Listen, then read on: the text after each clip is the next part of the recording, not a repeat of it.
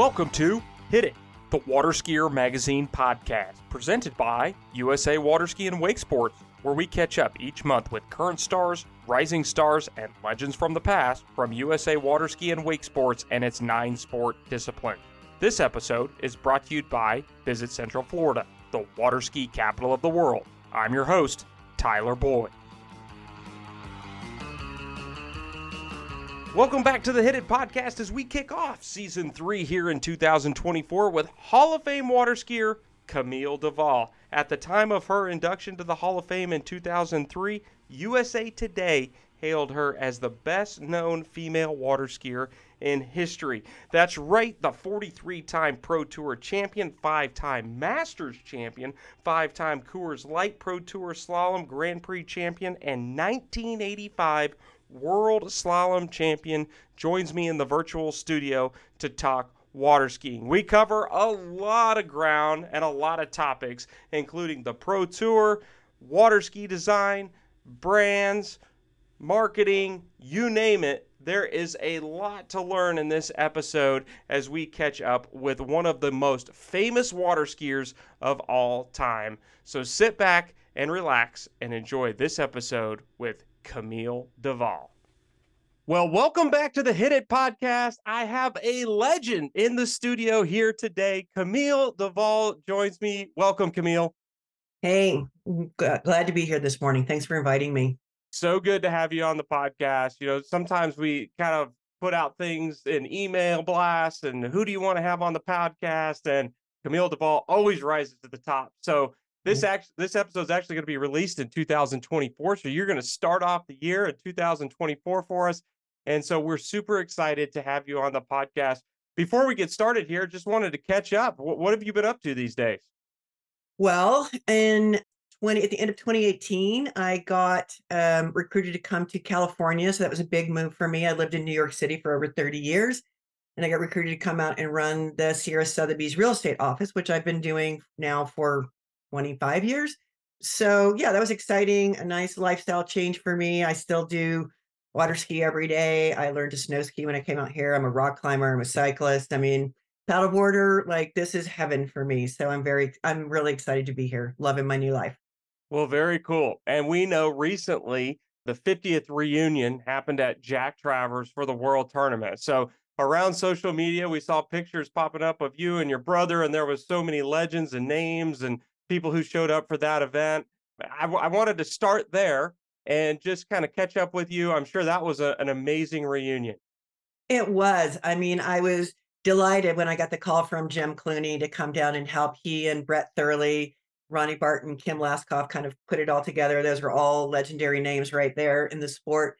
And so I was delighted to be able to come down and do it. And Jack and Leilani were a huge part of my life from the time just like many of those skiers, from the time I was a teenager till I was an adult. So I was delighted to be able to go and do it. It was so fun to see all the old friends, and also to recognize what the Travers, not only Jack and Leilani, but JT and Natty and all the people have done for our sport and the way they're keeping it alive and moving in the right direction. So yeah, it was an honor and a thrill to be there. It was a beautiful event. And I think it was funny because there were a few people that was on like Dina and we don't see each other all the time, but it was like we never had been apart. She's like, Camille, we need to do this. We've got some pictures. Can we?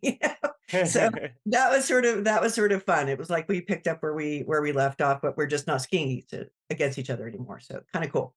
Sure. Tell us a little bit about the history of your involvement at Jack Travers Ski School. Like, when did you start skiing with Jack, and kind of how did that develop throughout the years?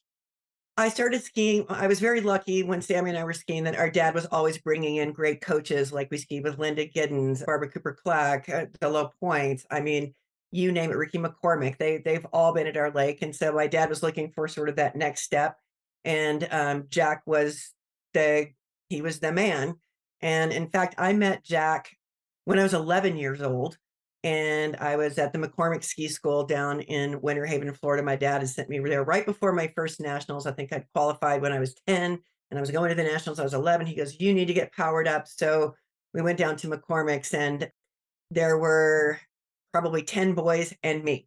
And one of the boys actually was Wayne Grindage. He was a little bit older when he was there. So kind of cool to ski with all of those guys. But dinner times were sort of hard because I'm like a little scrawny 10-year-old girl and there's all these like hungry boys and I really wasn't getting much to eat. And so Jack took it upon himself to take me out, make sure I had some food each day while I was going, which so, that was the start of our relationship at that particular point in time when I was 11, but came back to ski with him different points throughout my career, during the middle of my career, even when Sammy and I had our own ski school, we would still go back to Jack's for a second set of eyes. And, when you're out there skiing on the edge of the envelope and you're skiing with Sammy, me, Andy, Dina, Bruce, and Tony, and Hmm. if those 6 people can't figure it out how to get to the next step, we'd go back to Jack.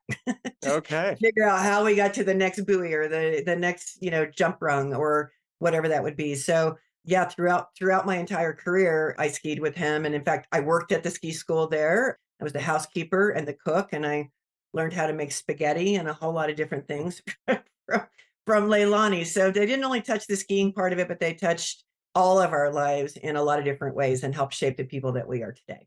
Very, very cool. We recently had Jack and John on the podcast before the World Tournament, and I told both of them, I said, you hang around the sport long enough, you will end up at Jack Travers at some point, whether it's at the ski school or a tournament or a World Tournament. It's just amazing how they touch the sport. You mentioned some really big names that, whether you were skiing against Dina or the Nevilles or who have you through those years, I would like to kind of pick up there because when I think of Camille Duvall, I think of the Water Ski Pro Tour.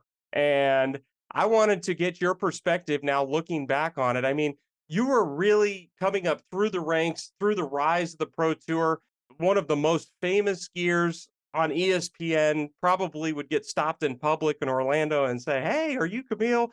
I just wanted to get your perspective now as you have time to reflect back on those years. Well, I would say that all of the skiers who skied in the early 80s up to the early 90s were lucky enough to ski in the golden age of water skiing. And it was a confluence of events. We had a really amazing sponsor in Coors Light. ESPN was kind of in its youth and they really didn't have the big four and all that kind of thing. So we had the luxury and privilege and honor to be on national television every Monday night during the summer. I mean, it was fabulous. We would go to the tournaments, we'd ski, we'd do our things. I worked on the commentary part of that, which I was lucky enough. Chris Carmody, who was one of the producers of the Olympics, was working. We had very high level people working on the television end of the sport then. And he was like, "You should try this. You'd probably be good at it." And I was like, "Yeah, I just never stopped talking, so that's probably why." But anyway, yeah, we I did that and that was really fun and I enjoyed that. So we do all the interviews. They'd have the television truck at the ski site. They would cut the 1 hour show overnight and then we'd go in the morning, we'd voice over and then they'd beam it straight up to ESPN. So it was pretty, wasn't live, but it was pretty dang close to it. And we were just, again, really lucky to have that particular moment in time. And it was great for the growth of the sport in many ways. And, it's very different than what they do now. And I'm, again, very proud of where the skiers have taken the sport to kind of get back to that pro level. But I think when water skiing lost its television exposure, a lot of the sponsors pulled back that were outside sponsors. And you've got to be on television or you don't exist, basically. That was really, I think, hard for the sport in the 90s, 2000s, and then streaming started happening again. And that was a great venue for our sports. I'm really glad that we've embraced that. They're doing a fantastic job with all of that. So yeah, it was a great time to be a water skier for sure. Yeah, it's so cool to go back to those tapes. And I remember that my mom would tape those tapes and I would just watch them over and over and over again. And the one that sticks in my mind, you'd mentioned Wayne Grimdage, is I think it's 1988 Shreveport. I think you were coming back from an injury. You're in the finals. I don't think you needed to run the full pass. You end up running the full pass. And Wayne has a great commentary and call on it. He says, Camille Duvall pouring on the coals, and then you win the event, and then you come back, and Sammy's jumping later on in the show, and you're doing commentary with Wayne as Sammy's jumping. And I was like, man, this is just awesome. You're competing, in the event, and then you're going into the commentary on ESPN.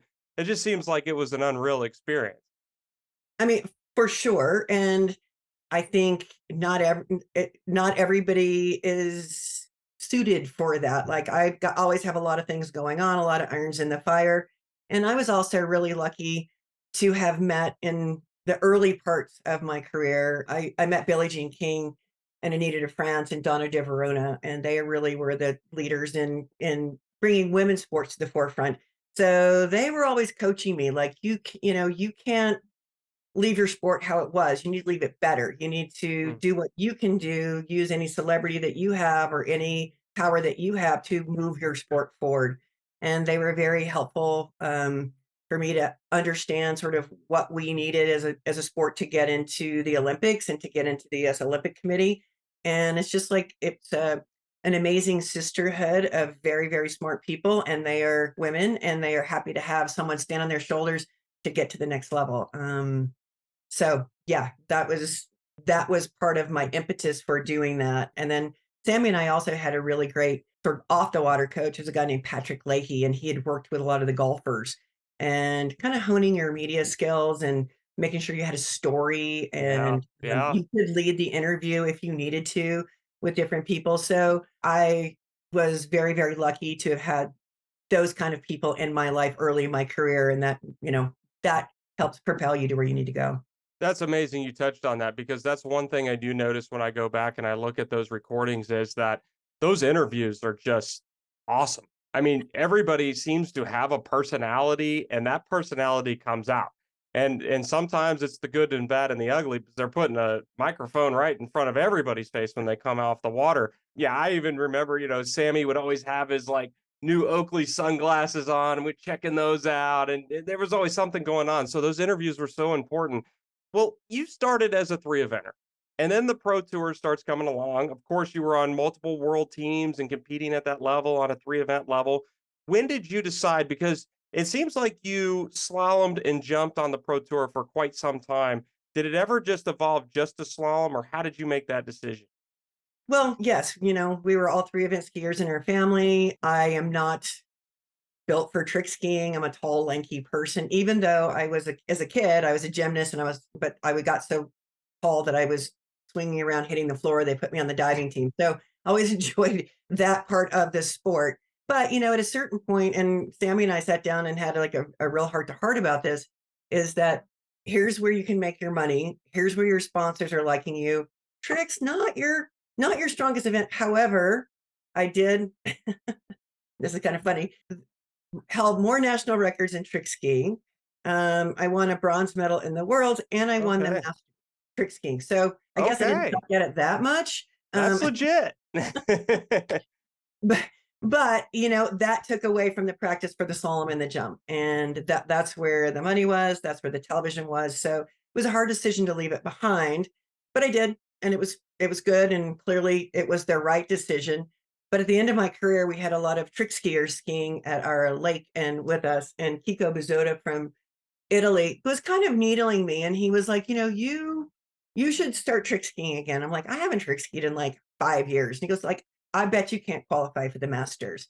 And I was like, let me see. Maybe I can. So Jack had some of the Masters qualification things. I'm trying to think of what year this was.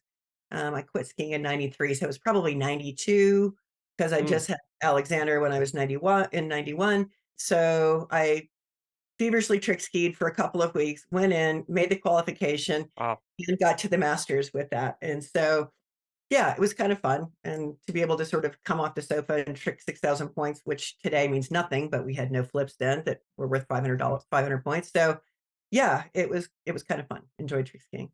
Very, very cool. And we had a brief discussion with Sammy about the Pro Tour and then kind of how things evolved into you being the organizers of the Pause Tour.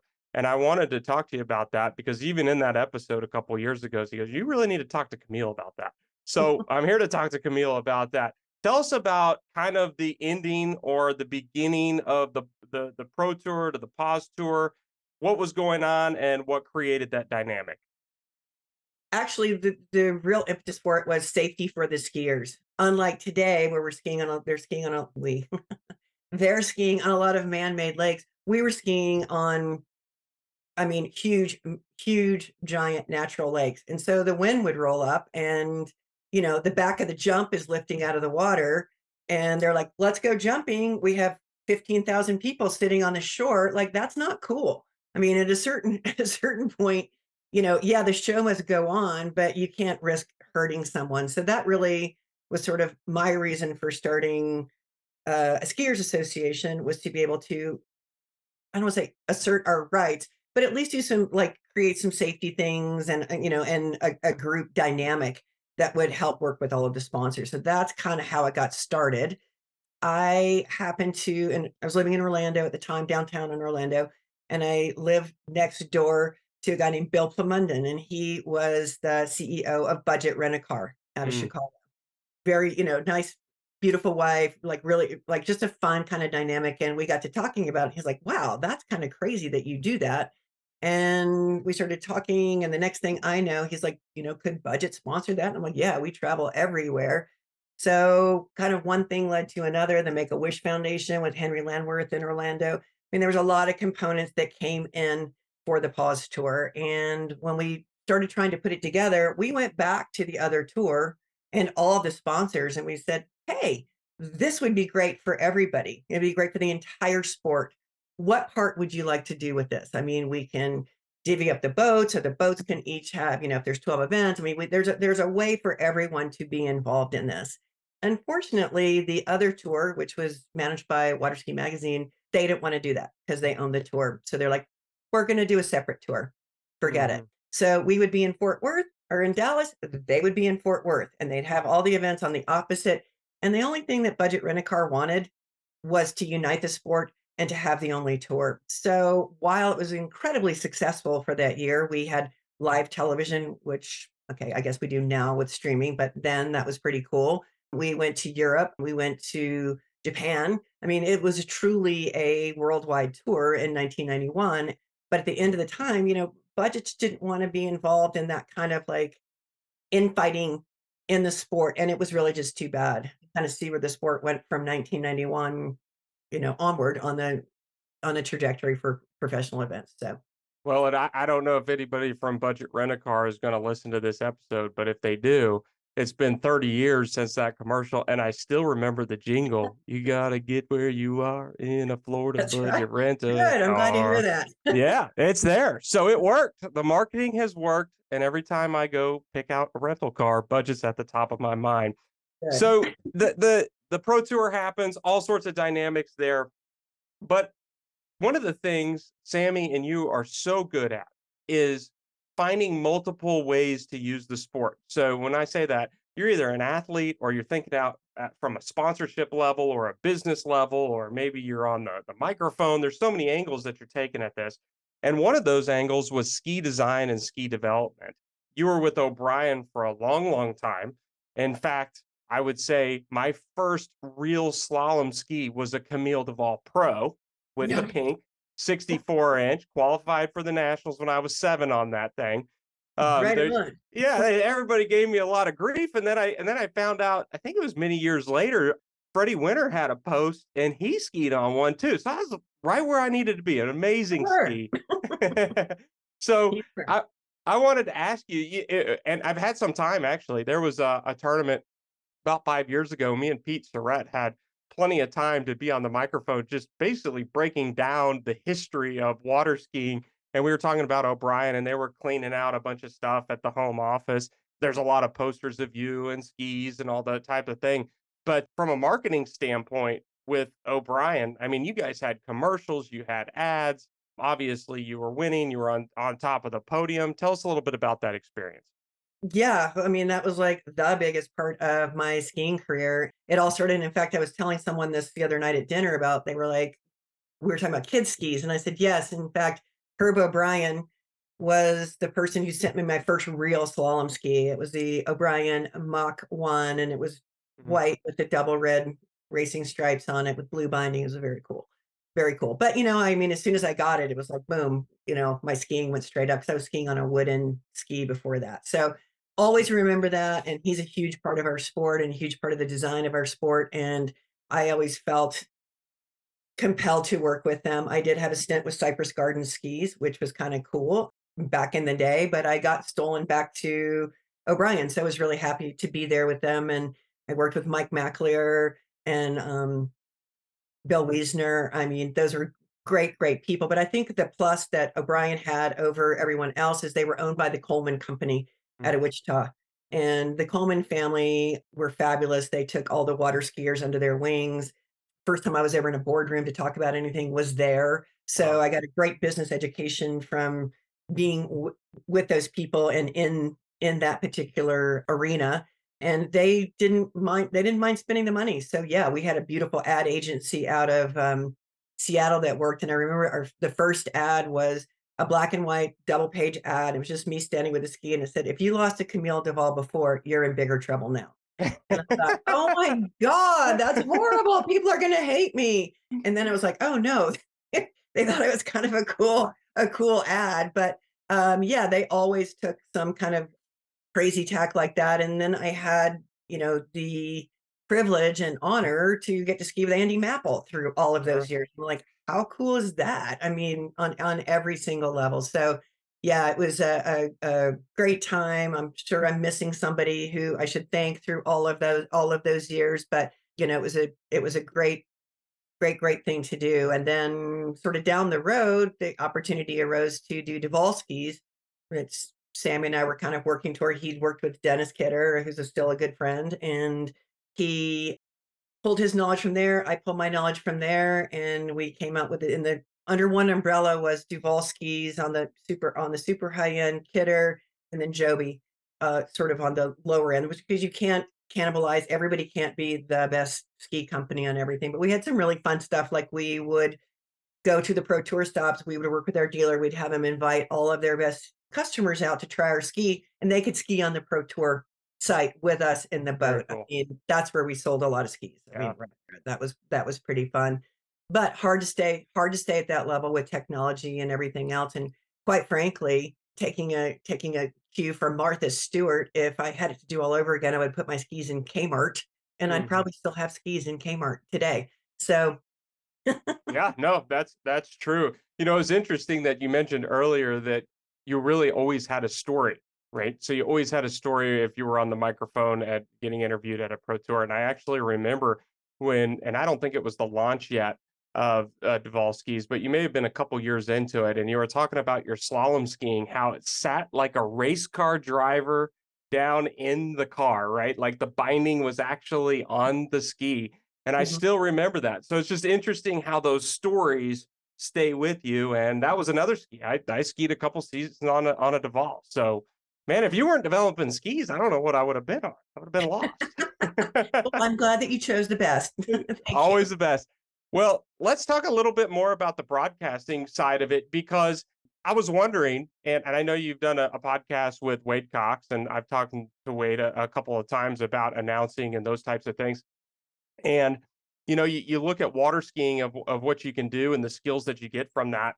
But did it open up other doors to other sports and other opportunities along your journey when you started announcing skiing?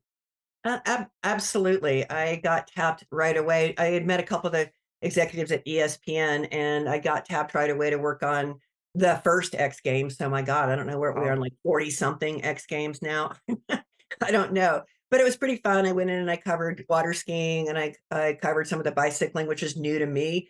But it was kind of a cool, fun, interesting way to get involved in the sport. And then from there, I started working with Lifetime Television, and I was a sideline reporter for the WNBA, which was also Okay. in infancy, and, that was, like, really cool to be able to be a sideline reporter and, contribute to at the halftime show, so that was really fun. And then from there, that led to Center Ice on ESPN, and my son Alexander was playing hockey, and I was playing hockey, so that was kind of fun to be able to get to be a sideline reporter for Center Ice on ESPN.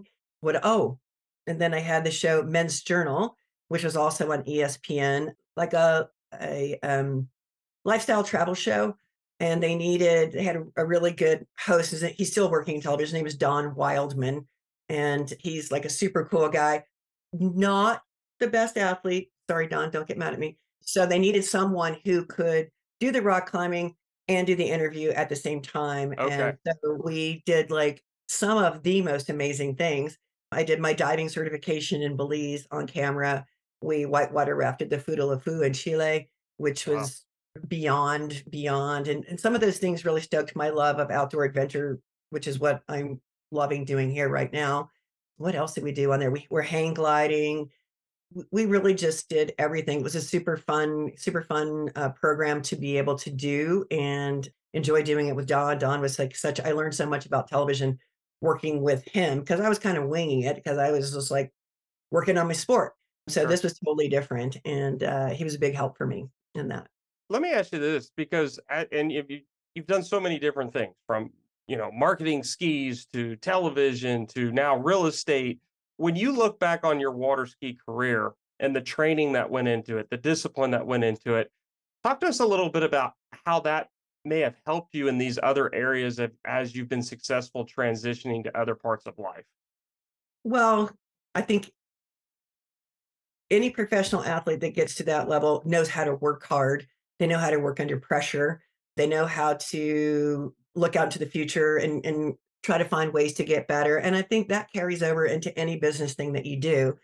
And I think that for me, I mean, as a as an employer, I would always like to hire an athlete because I know they know how to work, they know how to be accountable and that kind of thing. And I think that goes a long way in today's world, whatever you're doing. I mean, right now I'm selling real estate in Lake Tahoe, California, which I love, and it's amazing, and it's a beautiful resort area. So I'm selling one day. I've got a lakefront, which I'm selling. I can certainly talk about that to people.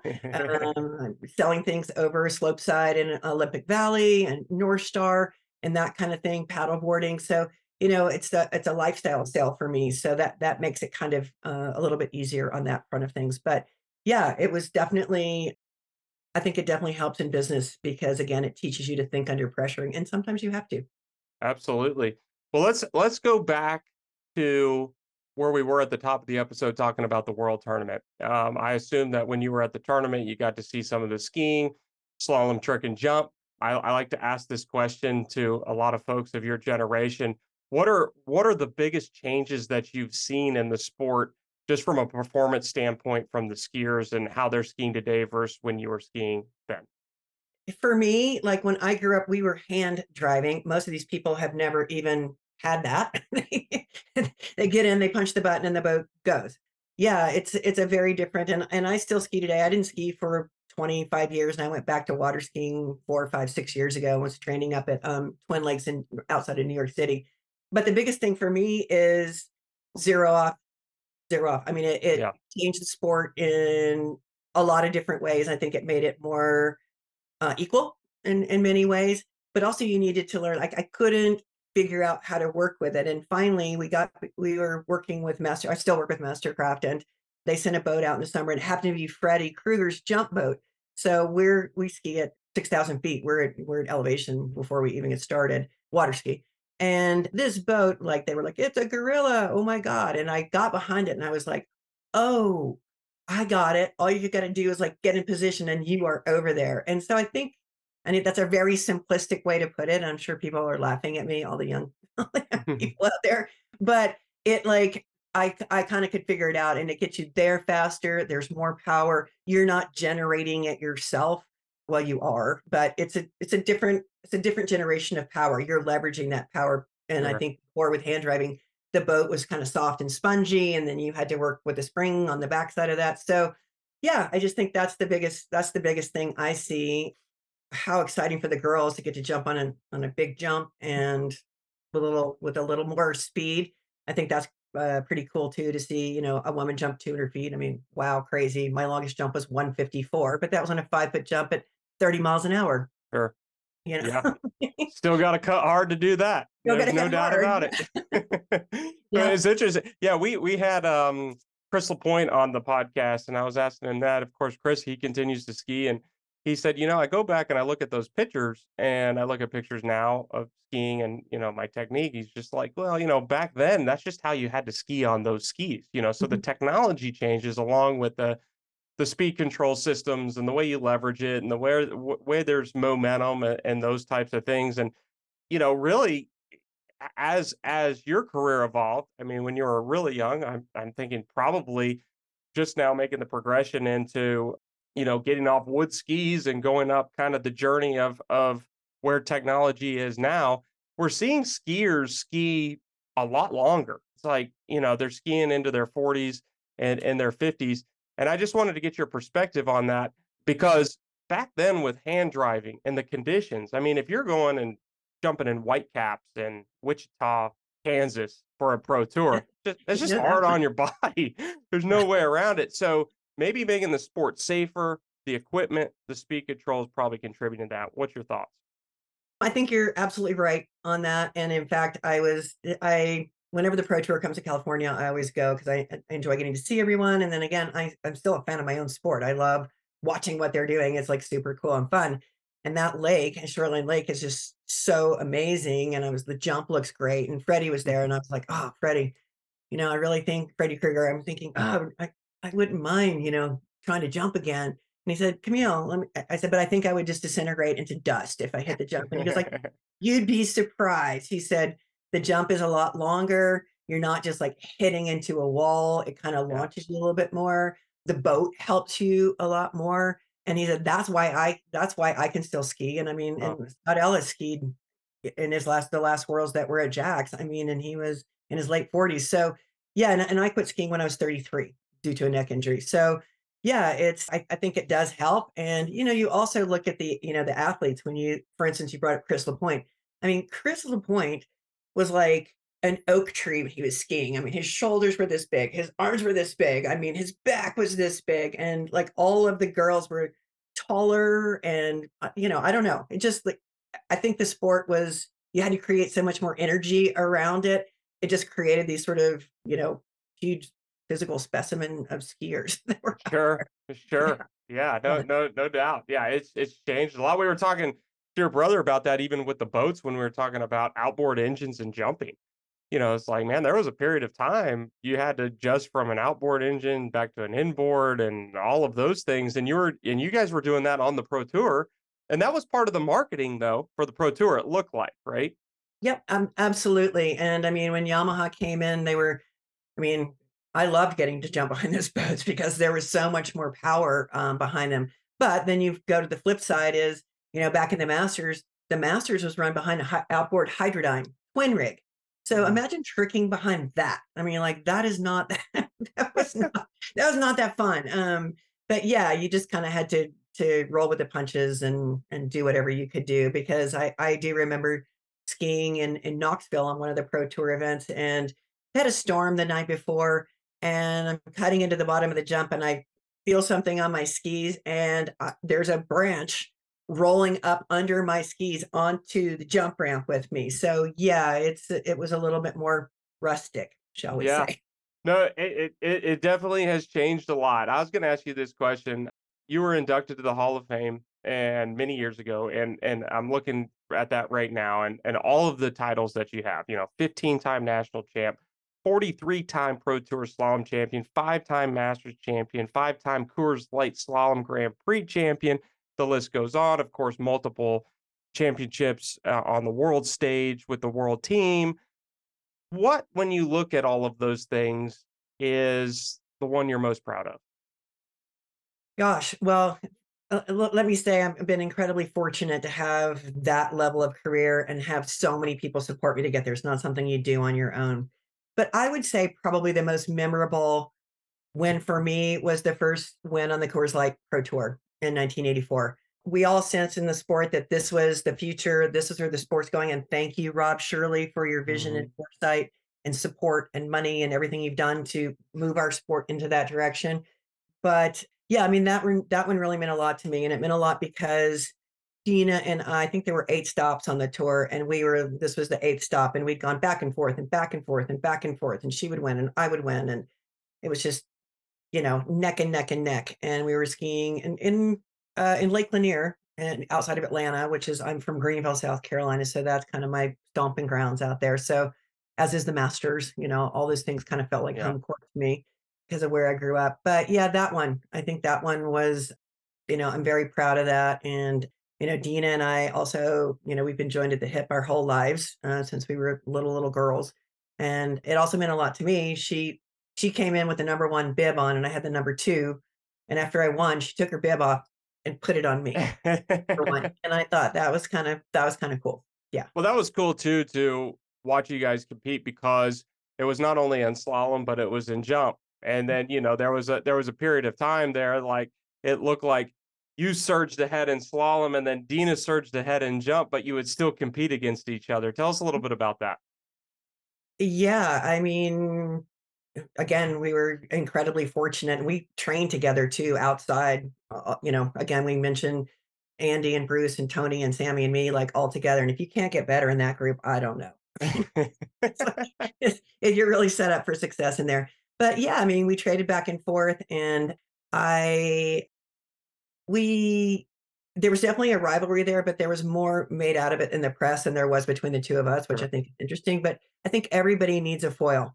I mean, everyone needs someone to compete against to make them the best they can be, and she was that person for me at that time. And so I thank her very much for that. And yeah, we would be standing on that dock on Sunday at noon when they would be ready to go off with the women's jumping, just the two of us standing there every weekend doing Yeah. their okay, ready to go. Yep, ready to go. Let's go. Yeah, it was fun with that. And then towards the end of the career, I mean, end of my career, people started catching up to me in slalom. And I mean, I think one year, maybe it was '86, I think I won every slalom tournament I entered. Okay. So it was just like one of those years. It's like, wow, Yeah, can't magical. teach that. Yeah. you Yeah. know, but we do like fun things like they used to have a tournament called USA versus the world. So the US ski team would go versus the world on the point system. So for instance, Dina would go out and jump, 140. So we didn't want to jump more than 140. We wanted to jump 140 so that we could all get the 1,000 points for the team standings. And so we did the same thing in slalom. So it was really fun to be able to do that kind of stuff. And then as I got towards the end of my career, jump skis got a little bit bigger. And I think that was a huge help to me. I mean, when I was skiing, I was, 5'11", about 137. And, that's big for a girl. I think that helped me a lot. In fact, in '93, I did win the Pro Tour in jumping. And maybe it's just equipment. I'm not sure. But it's definitely helped some of the bigger skiers like Carl Roberge. I think that helped him too, as his skis got a little bit bigger. He's a big guy like I am. And so I think that helped him as well. So Yeah, very cool. Well, you brought up the word rivalry, and I wanted to ask you this question. We've talked about it a little bit on the podcast when it comes to USA teams, but that that span of that decade through the 80s, it was intense internationally. I mean, it was intense from team to team. It was intense. I think we talked to Sammy a little bit about this, even when, skiing against Patrice and some of the things there. And I, it things look like they've changed a little bit from that just in the ski community. I think because a lot of the skiers ski together. But tell us about that period of time. I mean, like if you show up to a world tournament, Team USA means business, and it was pretty strict on hey, we're here to win the gold medal and get out of here. Just want to get your thoughts on that. yeah, yeah, I do remember growing up as a kid, and I think the first time I made the US ski team, it was like on my 15th birthday. So I was pretty young. And I recognized pretty quickly that it was harder to make the US team than it was to win a medal in the world championships, just because there were so many great skiers here. So you had to go into the team trials, like team trial year, do or die. I mean, if Yeah. you're hurt, too bad. We're not taking the last 10 tournaments where you were amazing. And you Right. didn't have a sprained ankle, which you're going to get over within a week. But nope, that was the way it was. So there was intense pressure, which the sport is like that anyway. You go out and fall around your first buoy on your first pass, you're done. No practice. So it was a lot like that. And I also think that, can you excuse me 1 second? Oh, sorry. It was my dog. I thought Oh, no worries. I wanted out. In a very intense pressure when you got to the world championships. And for instance, I remember the women's events used to be all before the men's. So by the time Sammy and Carl and Corey and Bob took to the course, Dean and I had already fixed everything. We'd won jumping, we'd won slalom, we'd done well in tricks, and we were, she usually was ahead of me in overall because she was a better trick skier, and I was kind of scraggling around there on third in overall. So the boys, we always handed it off to them in a really good way. And then, from country to country, yeah, there was a lot of rivalry, but I think in general, overall, broad brushing sports, it's a people who try, it's very competitive, but it's a kinder, gentler way than Sure. it was in the 80s. Yeah, I don't know how to that's a describe good it. way to say it. It's just they're just a little bit different in this kind of thing. So, yeah, it was super fun, and we our generation was handed an undefeated US ski team, and Mm, when we all retired, we handed over an undefeated US ski very team. cool. We were not gonna let that, happen on our watch, no. Very, very, very cool. Well, I wanted to ask you this statement if you could complete the end of the sentence. I water ski because. I love it. I love the physical pleasure of it. I love being outside. I love being in the, summertime. I mean, there's nothing better than being on a boat with all of your friends and going out and water skiing. That's why I water ski. Awesome. Awesome. Well, Camille, this has been an amazing podcast. And I want to give you a handoff. I know you're doing a lot of real estate, and some people may be interested in what you said in this podcast and want to find you. Where can they contact you? Well, I live in a small town near Lake Tahoe called Truckee, California. I work primarily in California on the north and west shores of Lake Tahoe, and then all of the ski resorts here. I work with Sotheby's International Realty, which is to me one of the best global brands in the world. I'm able to pick up the phone and call anybody anywhere and have my clients taken care of, and I will do the same for any of my colleagues that send me their clients here. So yeah, I'm at Sierra Sotheby's Realty in Truckee, California, or you can look at my website, which is Camille Duvall Sells Tahoe.com. Pretty simple. Tahoe.com. Okay, Yeah. perfect.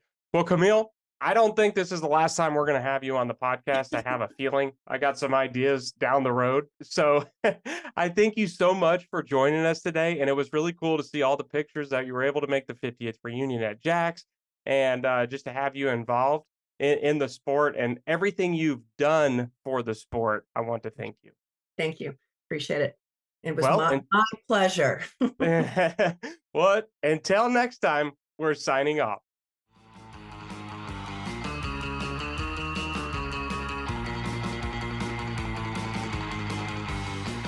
Thanks for listening, and come back and catch future episodes as we chat with water ski legends and current stars from each of the sports disciplines as we celebrate 100 years of water skiing.